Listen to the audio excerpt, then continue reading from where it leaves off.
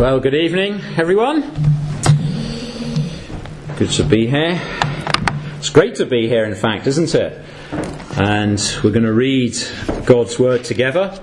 And we're going to read in Exodus chapter 20 there. Exodus chapter 20.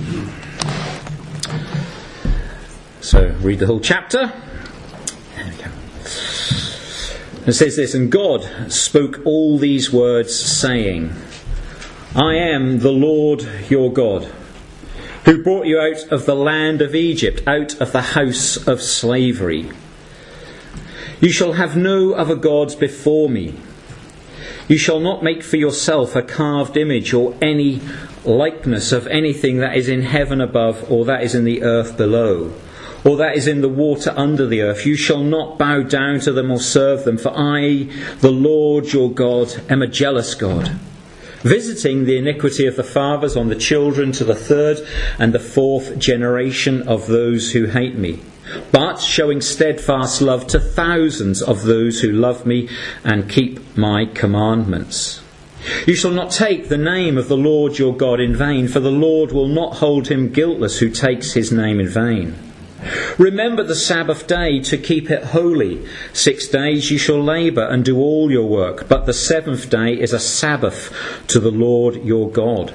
On it you shall not do any work, you or your son or your daughter, your male servant or your female servant, or your livestock, or the sojourner who is within your gates.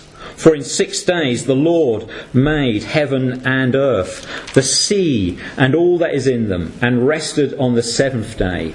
Therefore the Lord blessed the Sabbath day and made it holy. Honour your father and your mother, that your days may be long in the land that the Lord is giving you. You shall not murder, you shall not commit adultery, you shall not steal, you shall not bear false witness against your neighbour. You shall not covet your neighbour's house, you shall not covet your neighbour's wife, or his male servant, or his female servant, or his ox, or his donkey, or anything that is your neighbour's." Now when all the people saw the thunder and the flashes of lightning and the sound of the trumpet and the mountain smoking, the people were afraid and trembled, and they stood far off and said to Moses, "You speak to us and we will listen, but do not let God speak to us lest we die." Moses said to the people, "Do not fear, for God has come to test you, that the fear of him may be before you, that you may not sin." The people stood far off while Moses drew near to the thick cloud where God was. And the Lord said to Moses, "Thus you shall say to the people of Israel, you have seen for yourselves that I have talked with you from heaven. You shall not make gods of silver to be with me, nor shall you make for yourself gods of gold. An altar of earth you shall make for me, and sacrifice on it your burnt offerings and your peace offerings, your sheep and your oxen. In every place where I cause my name to be remembered, I will come to you and bless you. If you make me an altar of stone, you shall not build of it of hewn stones. For if you wield your tool on it, you profane it. And you shall not go up by steps to my altar, that your nakedness be not exposed on it." And there is the reading of God's word to us tonight. The people have come out of Egypt. They have been delivered. And what we're going to try and think about tonight is how God, the Lord God, reveals how the delivered can prosper. You might remember, even if you haven't been with us in Exodus, I'm sure you will remember that when Moses was confronted by God in the burning bush, he was given that task, wasn't he, of going into Egypt as a mediator. And God gave this wonderful promise in Exodus chapter 3. He says, "I will certainly be with you." And Moses needed to hear that word, didn't he? "And this shall be a sign to you that I have sent you. When you have brought the people out of Egypt, you shall serve God on this mountain." And here they are, back at Mount Sinai. About 3 months have passed since they have left Egypt, and they had arrived at Mount Sinai. And the rest of the book of Exodus, the entire book of Leviticus, and the first 9 chapters in the book of Numbers are all concerned with events at Mount Sinai. Very important, significant events in the history of Israel, a nation that had been delivered, and a covenant was going to be made with them here. As a nation, remember, as a nation, the Lord had delivered Israel. The ones who was called his firstborn son. The nation was called his firstborn son. Not because they were the biggest, not because they were the first nation, but the nation that had the rank in his eye, the apple of his eye. And the Lord reveals at Mount Sinai, I'm going to suggest tonight, how those who have been delivered out of Egypt can prosper. We're going to look at this just in 4 little sections, and their end of the turning of PowerPoint. So that is the outline for tonight. We're going to think about remembering the deliverer, understanding the one who has delivered them, the very character of God, the fare of your deliverer, and the approach to the deliverer. So may the Lord help us in that, and may we understand the lessons that are for us in his word tonight. Remembering the deliverer. Prior to the giving of the law, which is the significant part of this passage tonight in Exodus chapter 20, we understand, don't we, that God is reminding them very succinctly in a concise form who he is and whom has taken them from the situation that they were in. Centuries beforehand, God had led Abraham out of Ur of the Chaldees, remember that, and given him great promises. That he would have a son, wouldn't he? He would have land, and through him there would be a great nation, which is an incredible promise when you think about it, because at the time he didn't even have a son, let alone a family, let alone a nation.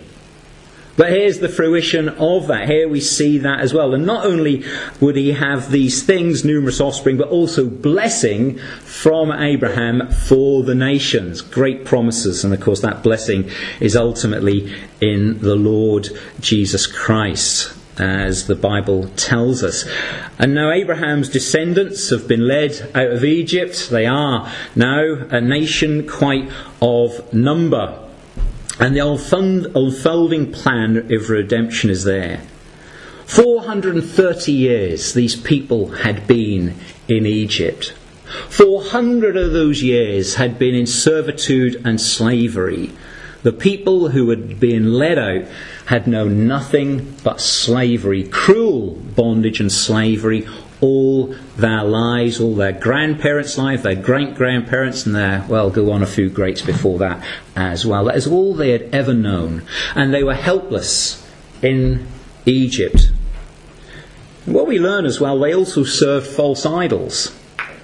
They did serve false idols in Egypt, the Hebrew people. But they also cried to God. And God in his grace heard that cry and sent in one, his man, Moses, who would go and ultimately deliver them out from that nation. And so God, I am, verse 2, the Lord your God. The covenant name of God, I am Yahweh, your God. I've made myself known to you. And it is through me and through me alone that you have been taken out of the land of Egypt. The book of Deuteronomy reminds us of the grace of God in taking this people who were in bondage in Egypt and without hope and helpless, couldn't do anything for themselves. And God, through his great power, had delivered them. The end of Deuteronomy 7 verse 8 says this, that the Lord has brought you out with a mighty hand and redeemed you from the house of slavery, from the hand of Pharaoh, king and Egypt. A helpless, and if I might say, an unworthy people had been delivered by the grace of God. That's what God is bringing before them. Remember. And I trust even tonight as we think, the application for ourselves, as we look at this text of Scripture, is that, isn't it, ourselves? That we truly should remember ourselves if we are believers in the Lord Jesus Christ. That we were dead in trespasses and sins individually, each and every one of us. And if we have come to trust in our Lord Jesus Christ, it is by his grace and by his grace alone that he has called us. He has delivered us. He has empowered and enabled us. It is always good for us to remember that. So the first lesson that the people have is to remember the Lord your God, who has brought you out of bondage. And the second thing we'll see tonight then is this, that they are to understand. And God gives them the law. The law we know as the 10 Commandments. It would be the nation's, if you like, their constitution for living as a theocracy under the direct rule of Yahweh the God. There was to be no kings. Of course, the people rejected that later on, and God gave them, you can have kings, and that didn't work out too well, did it? But they were to be a nation under the direct rule of God, and the 10 Commandments and the whole of the law coming, as we will see, was that constitution for that nation, that they would be different.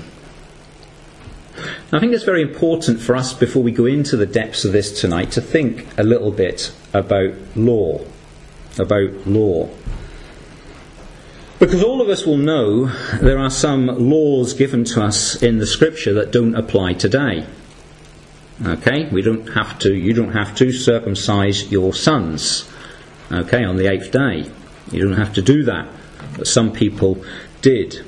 So we have an unchanging God who works in different ways and at different times. And God administers his affairs with men in these different ways, in a particular area. We could use the word a dispensation in different economies. And so, just to illustrate that in a small way, we've done that with circumcision already. I don't know if this is what I call the bacon roll illustration. Now, perhaps you don't like bacon rolls at all, so that's... but many of you will. Well, you think about this. Well, Noah before the flood could not have one, could he? Couldn't have one. After the flood, Genesis 9:3 tells us that he could, because then there was meat to eat. Moses, before the giving of the law, he could. But after the giving of the law, he could not. Leviticus 11:7. Peter, the apostle, well, as a young boy, he would never have tasted a bacon roll. After Acts chapter 10, he could, if he wanted to. So we understand, don't we, that God at different times has given laws to people that don't apply to us now. Okay, we understand that quite clearly.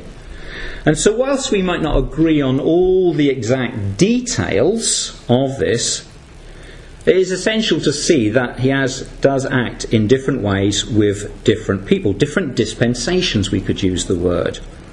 So although all Scripture is profitable for us, it's not all written directly to us. And I think we understand that. I think everyone understands that to some degree, don't they, in this room tonight.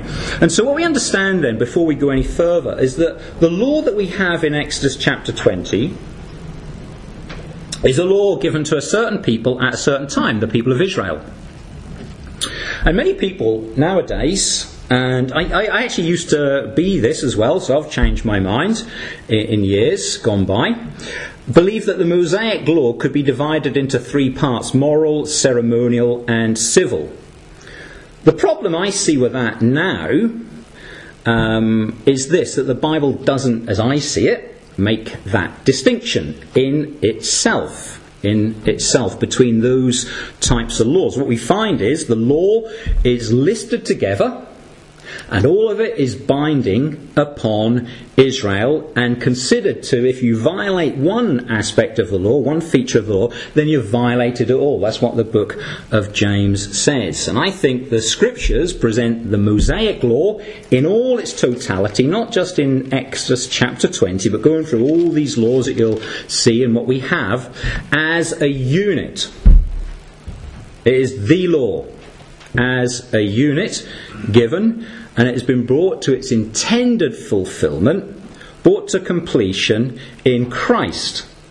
And he has brought in a new covenant. So there's a covenant agreement here being made with Israel, and Christ is the mediator of a new covenant. So I think it's best to see the law, undoubtedly, as one complete unit given to a people. And as we remember, Christ is the end of the law for all those that believe. Now, I find that's very helpful in more than one ways, but particularly so then we don't go arbitrarily through our Old Testaments and try and pick out laws from the Old Testament that we find attractive, and we're going to use that law, and the other ones we're not. Example, there might be fathers or mothers or grandparents who will tell their child, maybe older teenage child, they can't have a tattoo. And they're going to base that on a verse found in Deuteronomy. You can't have that, and I'll point to that verse. There you go. All right. Well, okay then, you're going to use that.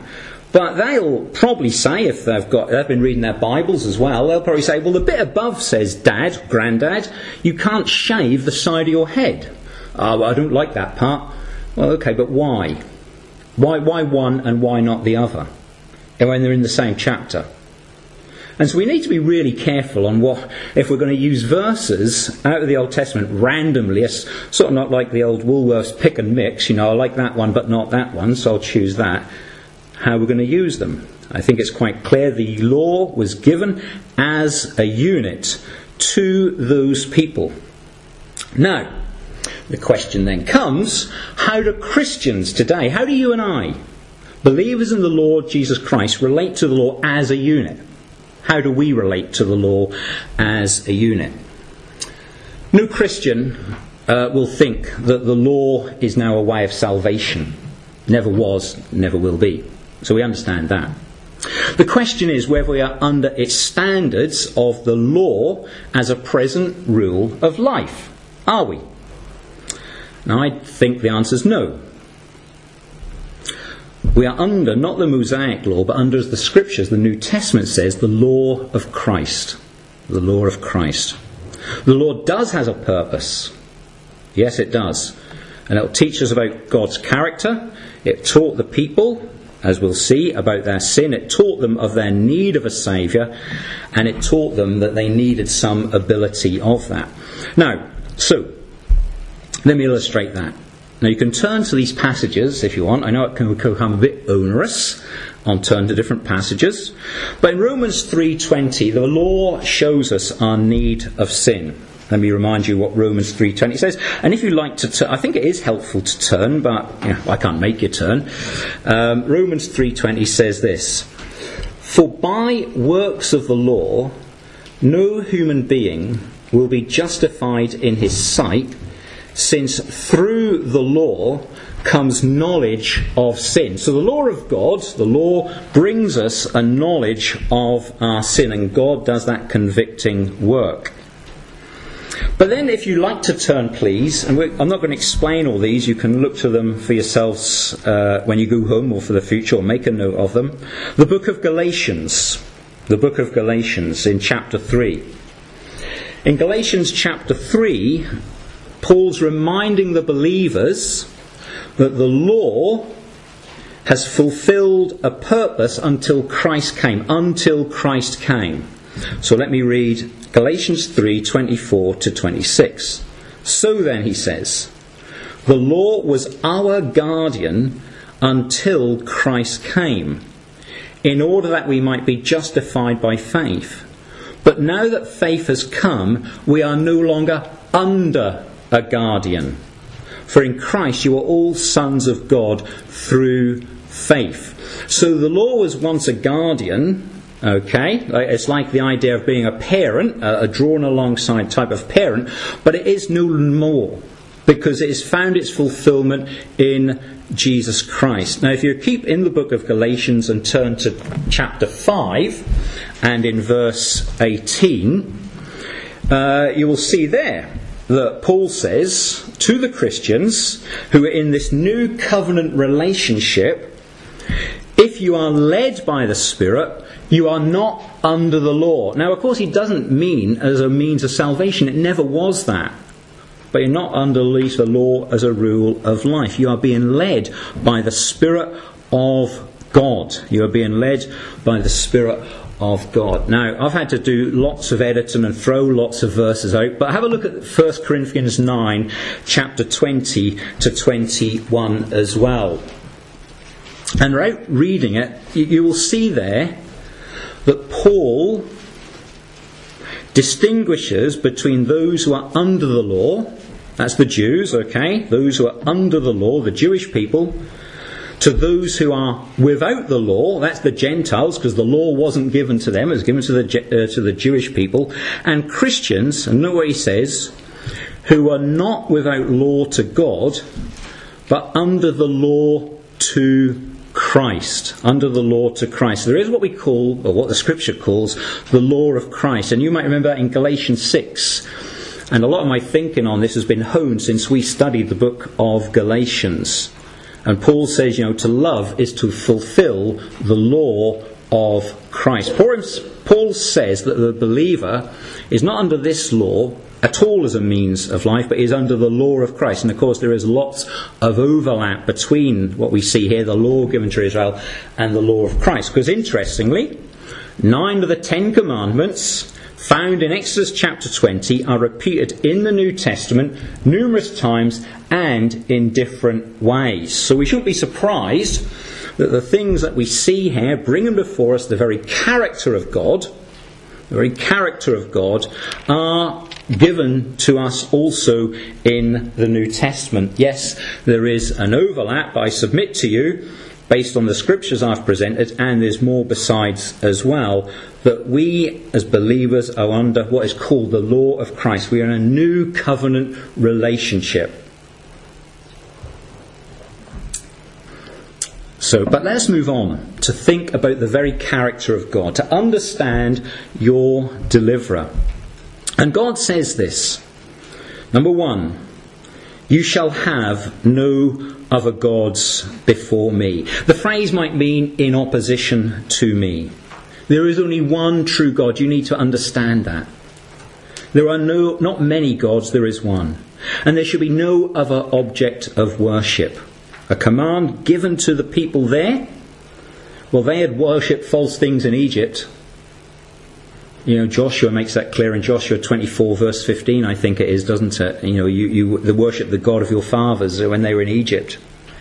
We often try and think of the Israelites of very, very faithful people when they were in Egypt, but that's not true. When we read our Bibles, that's not true. God delivered them truly by grace. He truly did. And so, have no other gods. I am the Lord your God. You shall have no other gods. Number 2, you shall not make any carved image. Well, if the first commandment to them reminds them of the object of their worship is to be God, then the second tells us how he is to be worshipped. Tells them, and it does tell us as well. 1 John 5:21, keep yourself from idols. Don't try and make anything. He is to be worshipped in spirit and in truth for us, not by images what will appeal to the senses.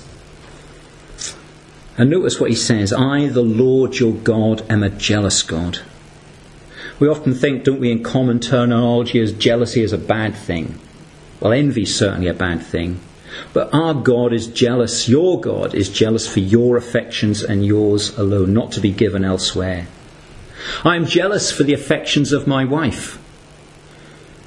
If her affections went elsewhere, I would be certainly upset and jealous, wouldn't I?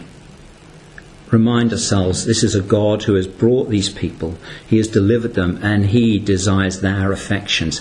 And that is what is in their best interest. You should only have me as your centre of love and affection. And thus the name I have revealed myself. Don't misuse that name. Don't apply it to anything that is not of myself. It is his identity. Yahweh has identified himself as a covenant-keeping God with them. And so he says to them, don't put my name onto something that does not represent me.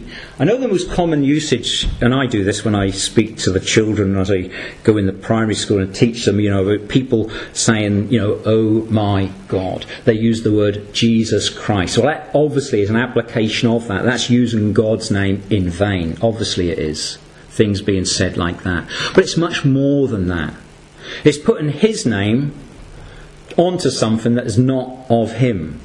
Behaviour and conduct, things like that. Don't take it in vain. Don't say that's of me when it's clearly not. So God says, my name is important. Don't attribute it to anything like that. I will not hold that person guiltless of that. And then the fourth one of the very character of God, there is a day set apart. He gives them the Sabbath day. The day, of course, we would now know as Saturday. Now it's interesting, people often point out, remember the Sabbath day to keep it holy. And you will hear people say, well, they must have kept it beforehand, because remember is emphasised. Well, there's no evidence in Scripture, if I'm reading my Bible correctly, and you can feel free to correct me and think of it yourself, that it was kept at any point by anyone before this point. Remember refers back to God creating. And there was a day that he rested from creating, not from all work, because things were being sustained. But he rested from creating. So remember that. It was a day that he set apart. And thus this is how you are to be to his people of Israel. When we look at our Bibles as well, we see the Gentile nations often, given rebuke by the prophets for what they did. But there's nowhere, again, if you can correct me, and I'm open to correction, there's nowhere at all where the Gentile nations are commanded to observe the Sabbath or condemned for failing to do so. It was a commandment given to God's people of Israel at that time, and for them, and also, yes, of course, for the sojourners who would come into them as well. And the Sabbath, like the Old Testament sacrifices, prepared the way and pointed to Jesus Christ. He is the fulfillment of the Sabbath. We thought of that in recent times, many of us, when we went through Hebrews and got to chapter 4. The Sabbath pointed to him. He is the rest for God's people. And now we rest in him of that. Now, of course, there's many blessings for this day that we meet on the Lord's Day. And I enjoy a day separate, which is different. I do enjoy that. And you probably do as well. But what I'd say to that, let's not try and put on from Scripture things that are given to a certain people at a certain time for a day which isn't even today. It's not, the Sabbath was the Sabbath, yes? And that was at the end of the week. This is the first day of a new week indeed. Indeed, it is a precious time. We have the great privilege, many of us, to not work on this day, and a day where we can meet together and all those things, and that's fantastic privilege. But if you're really going to follow it, you're not going to, well, you won't need to turn your heating on today at home, okay? But you weren't allowed to light a fire on the Sabbath. So remember that in December if you think you're going to keep all the... Because sometimes what we do, again, we select the bits about the Sabbath we want to keep. We say, well, we must do this and that, Well, you can't just pick and choose. It's either all or nothing. It's all or nothing. And I'm suggesting the Sabbath finds its fulfillment in the Lord Jesus Christ, and we rest in him. I know someone's going to say, well, you've always told us you're not going to run a race on a Sunday. I will not, that's true. But the reason is not because I think it's in the Bible, and that is because I hold to that we should meet together with the Lord's people on that day, and I'm not going to do something as trivial as run a running race when I should be with you here, okay? It's not to do with the Sabbath day restrictions. So that's how we relate to God, or they were to relate to God. And then we move on to see the very character of God in the next 6 commandments of how we are to relate to each other. And they very much emphasise the very character of God. The commandment number 5, I think, people say, well, this is a bridge. And yes, I can understand that is a bridge about how we relate to God. Because God puts into this world systems of order. Systems, if we like, of government. So in the church, there's government, there's elders given, isn't there? In the country, there's kings, or whatever the government system might be. And in families, there is order given, and that is to a father and a mother. And so children are told that they must honour and respect, because there is order, God's order, in, as I said, in government, in family, and in the church. I'm not sure one should interfere in the other, but that's a different subject, which take a lot longer. But there is fathers and there is mothers given, and God has placed them. God has placed them and he's given them delegated authority. It's always delegated authority because he is the supreme authority. But there's delegated authority given to parents, there's delegated authority given to elders, there's delegated authority given to kings and governments, and they will be responsible to God to how they use that authority. They will be responsible to God to how they use it, and that's quite a thing, isn't it?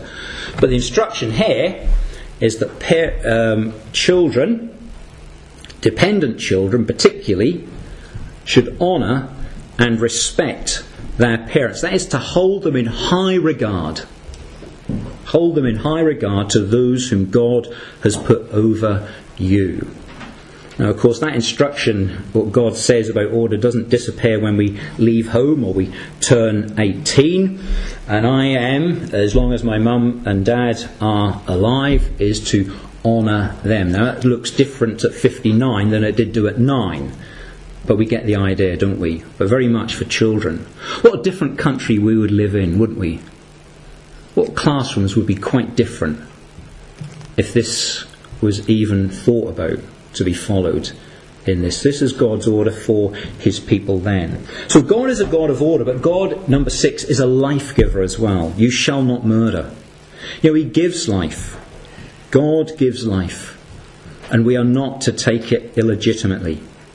We should see all people, from the young, from those in the womb, because that's life, to those at the other end of the spectrum and all the way in between, as God's image bearers, and do as much as we can to protect and to preserve life. Do not murder, because he is the life giver. Now, of course, some of you, if you've got your Bibles open, and you all have, you're in Exodus 20, but you'll look at Exodus 21:15, and you'll see there, and Exodus 21:16 and 21:17, whoever strikes his father or his mother shall be put to death. Whoever steals a man and sells him anyone found in possession shall be put to death. Whoever curses his father or his mother shall be put to death. And so some opponents of the Bible say, well, this is a contradiction. Because we had up here, God says, do not murder, and just a couple of hundred words later, we have these sentences, people to be put to death. And of course, there is an explanation for that, but time does draw on. But there's a difference between murder and kill, and there's a difference between what is legitimate and not. You shall not, the Amplified Version says this, you shall not commit murder, in brackets, unjustified, deliberate homicide. Okay, now we can go a long way. We can look in the book of Romans even that God says, God gives the state that they can bear the sword. The state can bear the sword. And he didn't mean for opening envelopes, obviously. We all know why the state can bear the sword. In that. Now, there's a big discussion point, but it's quite clear. So there's a very big difference. God is not contradicting about life being precious, and equally there being a death penalty, a capital penalty for certain offences as well. He's the life giver. But he's also a covenant-keeping God. Here we see a covenant being made in the whole of this. God has said to a people, here is a covenant I am making with you, to the people of Israel. Here we are in the blessings of a new covenant that God has made. Their sins and iniquities I will remember no more. And God will keep the covenant that he makes, those unconditional covenants. And he expects his people to mirror that. And when we make vows and promises to keep that. And particularly the most serious, I'll say, between the covenant that could be made between two people is in marriage. Between a husband and a wife. God has designed and defined marriage right from the beginning. Within marriage, and only within marriage, the husband and wife can have the physical, sexual intimacy that may result in the procreation of children, but they can also do it for pleasurable reasons for each other, not selfish reasons. Breaking the command is very serious. If a man commits adultery with the wife of his neighbour, both the adulterer and the adulteress shall surely be put to death. And so God, a covenant-keeping God, that's his character, that's how we understand him, expects people to keep the covenants that they make. Now, like all sin, we think of David, we think of the lady in John chapter 8. That sin can be forgiven in Christ, and because of Christ it can be. But I'm sure many of us can think of family, our found family, or maybe our even extended family, where this sin has resulted in devastation and long consequences. It ruins families indeed. And God says, when you make a covenant before me, when you come before me and make a promise, then you are expected to keep that promise. Don't let the pride and dissatisfaction that is in your heart, deal with that, and don't let it spill out to something else. Do not commit adultery. He's also a God, his character, who gives. And so he says, I give certain things to certain people. Yes, you have responsibilities to steward it appropriately. I do. What God has given me, I'm a steward of. What God has given you, you are a steward of. Whatever you receive, you are a steward of. But we're not to steal from each other. And again, Ephesians 4:28, Paul says to the Ephesian Christians, let him that steal, there were thieves amongst them before they were believers, of course, steal no more. Give unto Caesar the things that are Caesar's. Don't fiddle tax returns and things like that. Do not steal. Be accountable, because our God doesn't do that. He is a God who speaks the truth. Every word is truth because he is truth. We bank our eternity on God's word, don't we? We bank our lives on what he has given, the promises that he has given. That this is unchanging and his word is true to us, and the things that we read are true. Everything about our lives, we rely on this, don't we? That God has given us his word and he's not going to change it. He's not going to go back on it. And so he says to those who are image bearers, do not bear false witness. Do not lie. You remember the Lord Jesus Christ, of course. No deceit or guile was found in his mouth. Every one of these commandments he fulfills completely, perfectly. He keeps the law perfectly. In him there was no flattery. There was no gossip. There was no lies. Again, Paul says to the Ephesians, this comes to us as well. Here's the application for us. Ephesians 4:25. Put away falsehood. Let each one of you speak the truth. Sometimes speaking the truth can cost us, can't it? In front of people. In certain situations. Now, it's not we're meant to say everything all the time. And we could sort of think about that. But God's desires, commands us, and has always commanded. He is a God of truth, thus we must speak the truth. And finally, in this, understand the character of God. It's interesting that the first commandment and the 10th commandment deal with the heart. Deal with the heart. And of course, people have often said the heart of the problem is the problem of the heart. It's interesting, of course, that many of these commandments have been put on the statute books of countries, haven't they? Do not murder, do not steal, do not commit adultery. Well, that's not so much common now. But no one's ever put the 10th commandment in a law book in a country. Do not covet. How would you police that? Because of the heart, isn't it? But there's illegitimate affections that we can have, selfish, sinful desires that we can have.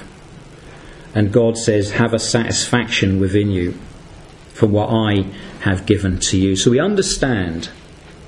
Now what happens then is that the people we read in verse 8 have heard this. They have saw the thunder and the flashes and the sound, lightning, the sound of trumpet, and they were afraid and they trembled. And no surprise, is it?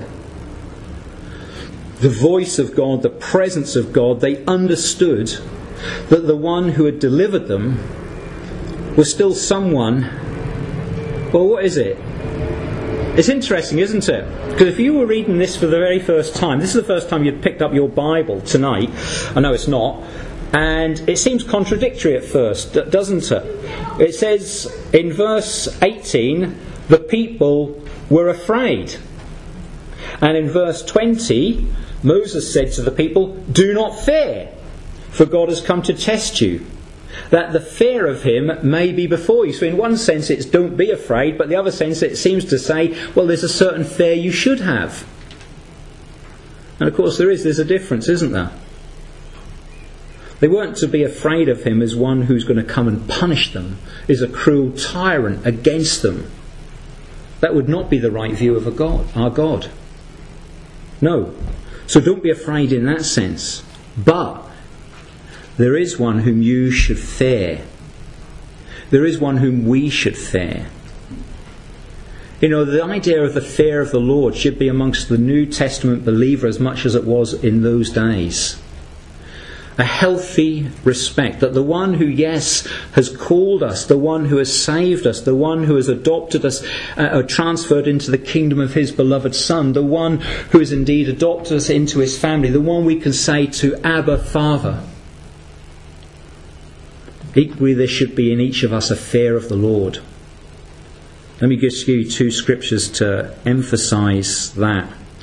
Acts 9:31. And it says there, so the church throughout all Judea and Galilee and Samaria had peace and was being built up and walking in the fear of the Lord. Paul, 2 Corinthians 5:11, therefore knowing the fear of the Lord we persuade others. So Paul, 2 Corinthians, the church, Acts chapter 9, there's other passages. There should be for the believer a healthy respect and a reverence for God. Yes, one who has called us into his family, but one who is different from us as well. There's much we could say about the fear of God, but a revere and respect. And so they realise then of how they're not going to keep this law. They should realise that, rather. And God puts in a system of sacrifice, how they might approach him. He knows the hearts of the people. Verse 22 to the end there. They will sin. They will wander away from him. The law had and has no power to save sinners. It just does that convicting work. God uses that. It's like a tutor to lead us to Christ, we read. Through the law comes the knowledge of sin. It reveals people are sinners and they need a saviour. And so God, we see just at this end part here, provides a way of approach to him through a sacrifice. There has been a system of sacrifice. There is a system of sacrifice. He warned them not to manufacture idols, not to build sophisticated altars like those used by the nations around them. There was a simplicity in the approach to God. A simple altar of earth or uncarved stone would be acceptable to him. There was not to be a work of man seen there in that sense. It's just the place where sacrifice would be offered and the worship of God would take place.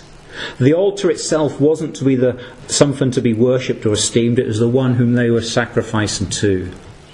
And it's interesting, isn't it? There's no steps up to this altar. God will come down to man. Man's not going to be able to take one step up.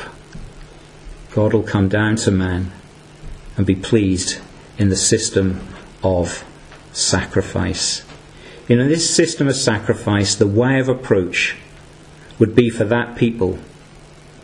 Well, there's a similarity for us, isn't there, but a great contrast.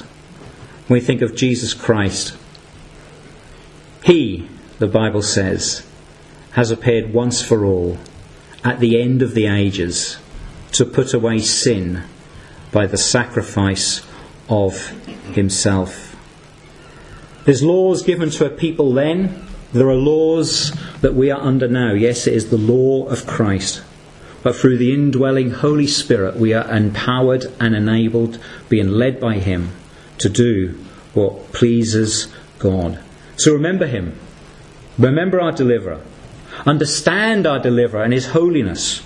Have a healthy fear and understand how we can approach application for us today from laws given those thousands of years ago. May God bless his word to us. May it be helpful. Let's pray. Father, we just come before you. We thank you for your word today. May you take away from our thoughts anything that is untrue, not in accordance with your word. May you give us all the ability to discern that, to be like the Bereans. But for those things that are true, help them not to depart from our minds the minute we sit up or leave this hall.